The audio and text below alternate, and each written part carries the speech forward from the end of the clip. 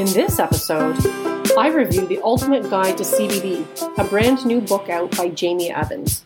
Plus, at the end, I share a recipe from her book that she generously gave me permission to share, which I think you will all enjoy. Welcome to Bite Me, the show about edibles, where I help you take control of your high life. And who am I? I'm your cannabis-loving host, Marge, sweating it out up here in Canada right now. So if this is your first time listening, welcome. Thanks for tuning in. Hope you enjoy what you hear. If you've been a long-time listener, I'm so grateful for your support and your listenership over this last almost year. Can you believe it?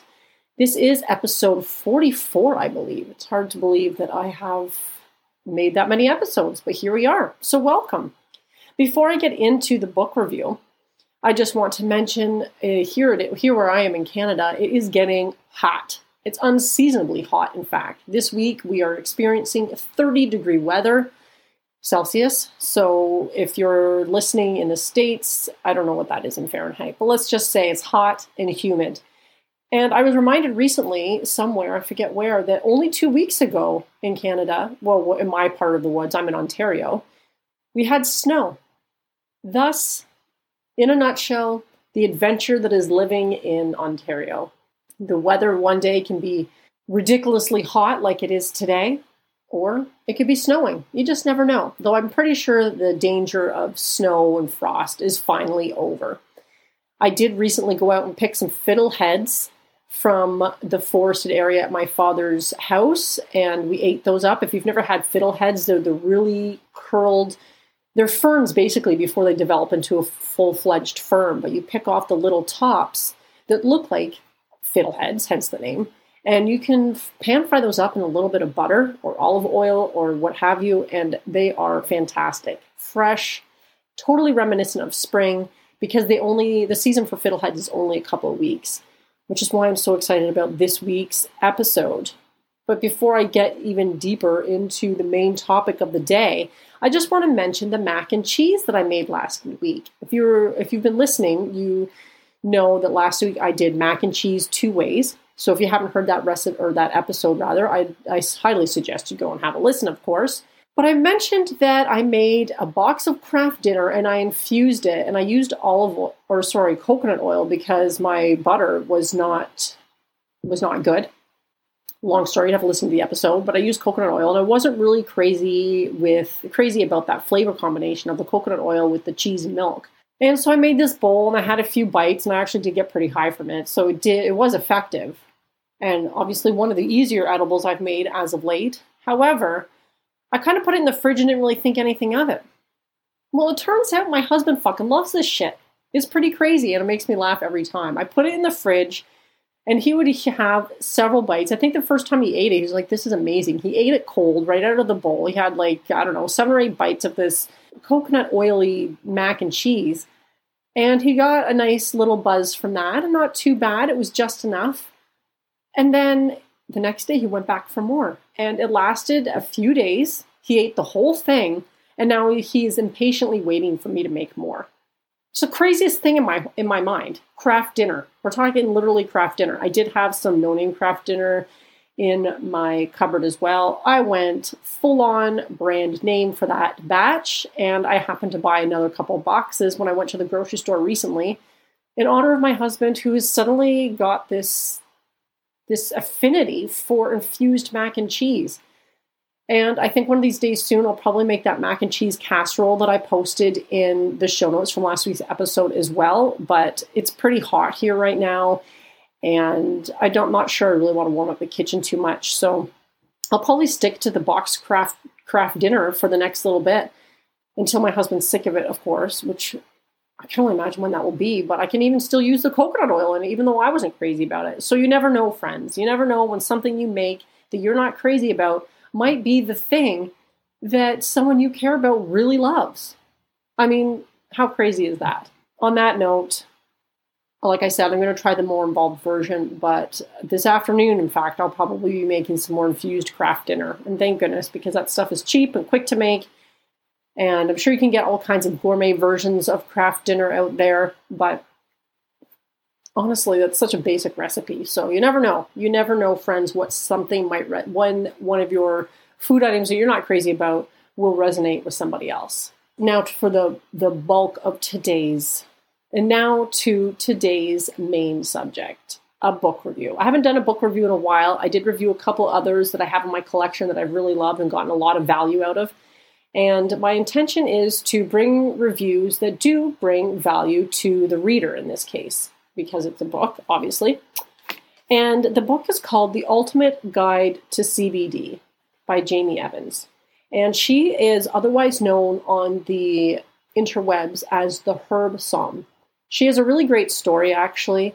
I've never spoken to her in person, only over Instagram, but she used to be pretty involved in the wine industry as a sommelier, and then in recent years switched over to the cannabis industry, which is pretty interesting in my mind as someone who really enjoys wine, and I enjoy drinking wine. I'm nowhere near too close to a sommelier, but I really do enjoy drinking wine and learning about wine and all the different complex aromas and terroirs and regions. You can really get into it if you want to. And so as a wine drinker, somebody who has that background and then is transferring a lot of her knowledge into the cannabis industry is really interesting, because obviously the terpenes, if you haven't listened to that episode about terpenes, I invite you to go back and check that one out. But the terpenes that you would find in some of the wines would be some of the ones you'd find in cannabis. In any event, I think it's a pretty interesting pairing, wine and cannabis, and why the hell not? But this book does not focus on wine.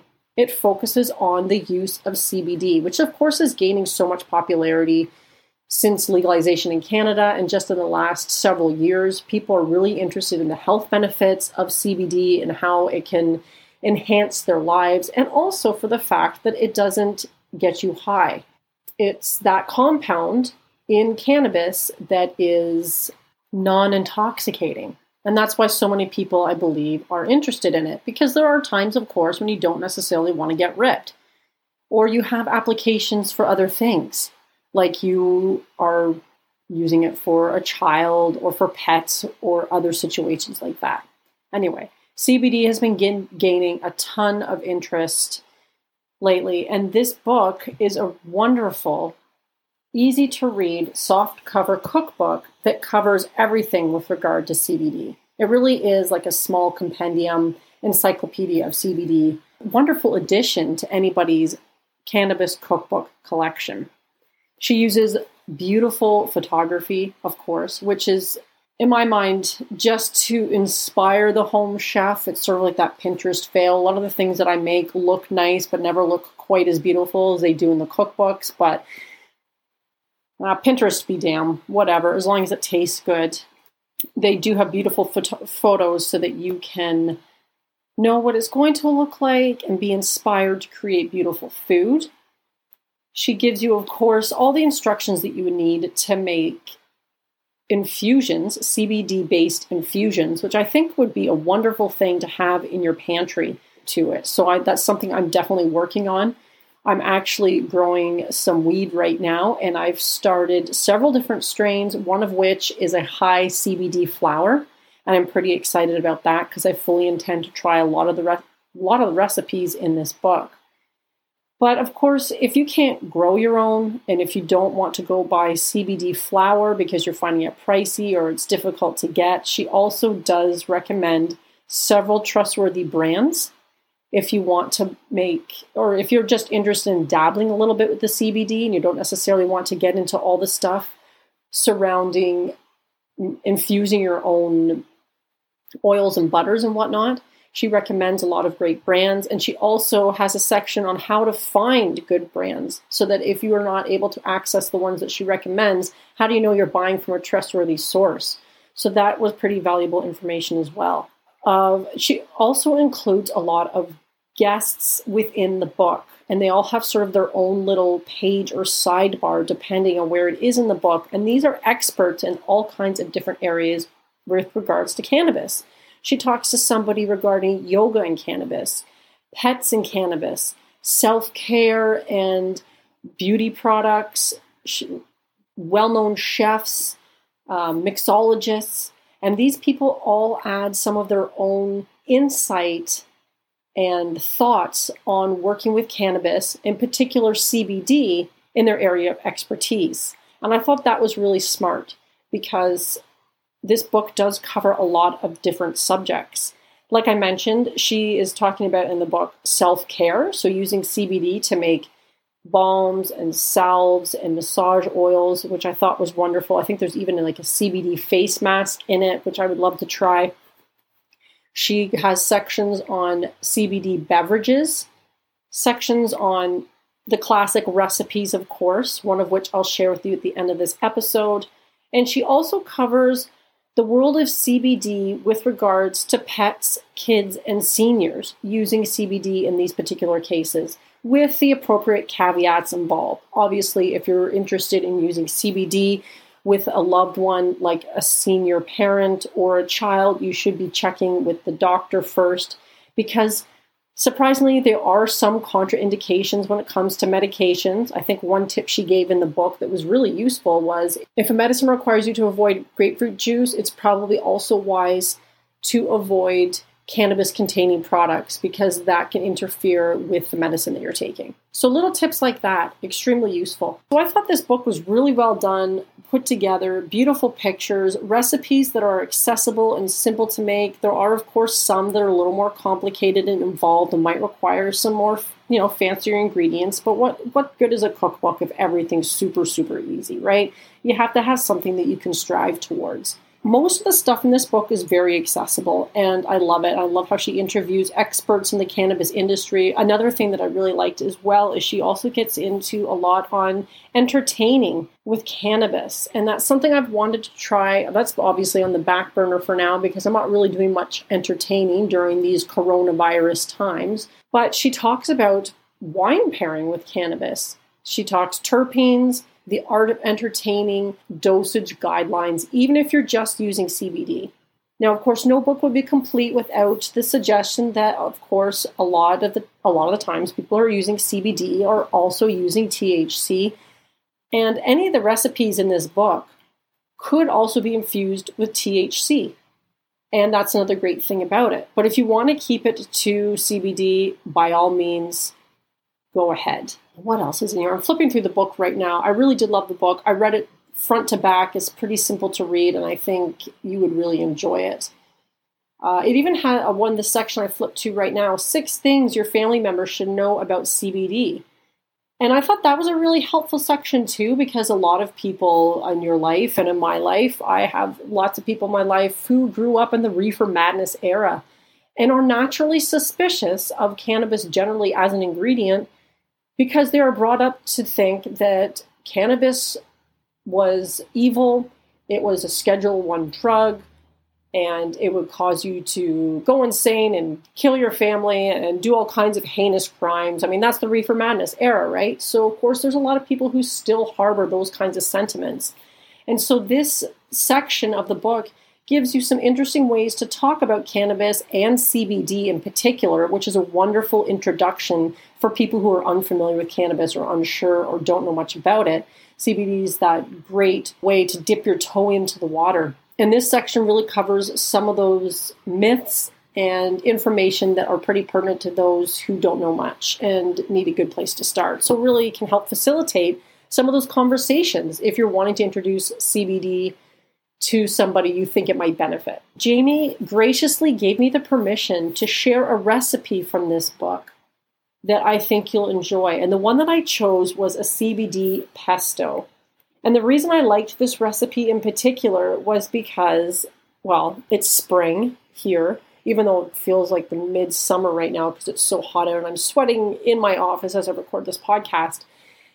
Spring is finally here. Those fresh fiddleheads I was talking about at the beginning of the episode, that is a sure sign of spring. And what says spring more than a fresh herb pesto? Even better if you can pick those herbs from your garden. But of course, if you're going to markets or you're growing something in your yard or you're at the grocery store, all those great fresh greens are becoming more widely available as the season starts to open up, at least in my neck of the woods. A fresh pesto, tossed over a pasta or enjoyed on some artisanal crackers or I don't know, there's a bunch of different ways you can use pesto, and it's such a delightful way to enjoy the season's bounty, isn't it?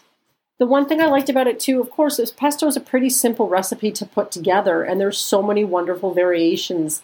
So that even if you do see this recipe from the book and you think, well, I don't have that, this is a recipe that is very kind to substitutions.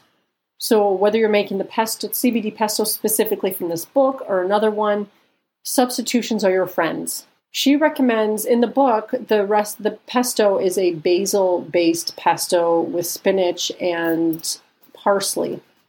Now, of course, you can always play around with these ratios. If you don't have basil, I've also made a really nice pesto with arugula.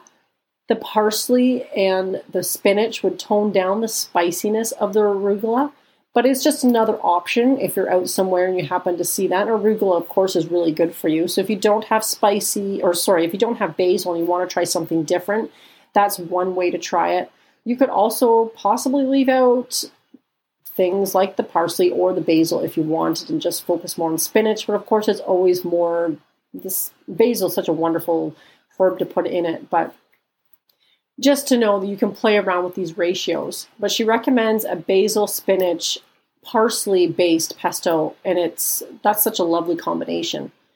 She also recommends trying feta cheese in this one, and I tend to make more of my pestos with Parmesan, so I'm excited to try this one out just because I tend to lean more that way. But of course, if you're making a pesto and you have everything and you forgot the feta cheese, Parmesan is a wonderful substitution for that particular ingredient. And finally, she does recommend pine nuts. And pine nuts are lovely, they're tasty, but they're expensive as fuck.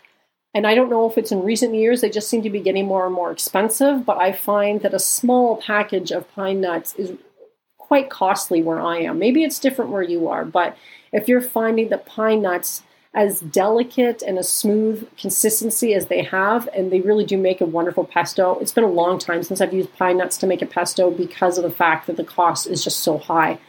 And personally, I almost always have other nuts in my cupboard. Walnuts, cashews, almonds, and pepitas are almost always in my cupboards, actually peanuts too.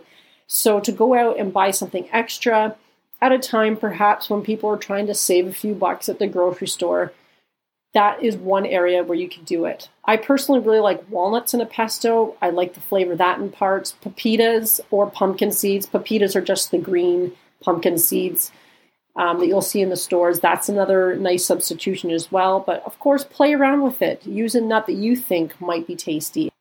And of course, if you have access to pine nuts, by all means go use them because pine nuts do make a really lovely pesto. So those are a few substitution suggestions. I will be putting the full recipe in the show notes and over on the website. So I hope you check it out and try it out and let me know what you think. I'm always happy to see pictures. If you want to send those along, you can email me at bitemepodcast@fastmail.com. You can leave me a voice message as well at the website, bitemepodcast.com. There's a tab on the side that allows you to leave a voice message, which is pretty cool. Played around with that a little bit, and it's a lot of fun, so check that out. Hope you give it a shot. Check out the book. Definitely worth it. You can find Jamie Evans on the social medias at The Herb Som. And I think you would really enjoy this book. If there's any books you would think that I should read and review, by all means, let me know. I'm all ears. I love books as much as I love podcasting, so that's not a big stretch for me. And as always, if you want to connect with me, I'm on the social media myself at Bite Me Podcast or at Host Marge, depending on where you're at. And I hope you guys have a great week. I hope you're enjoying the beautiful weather wherever you are. I'm thinking of you all. Stay safe and stay high, friends.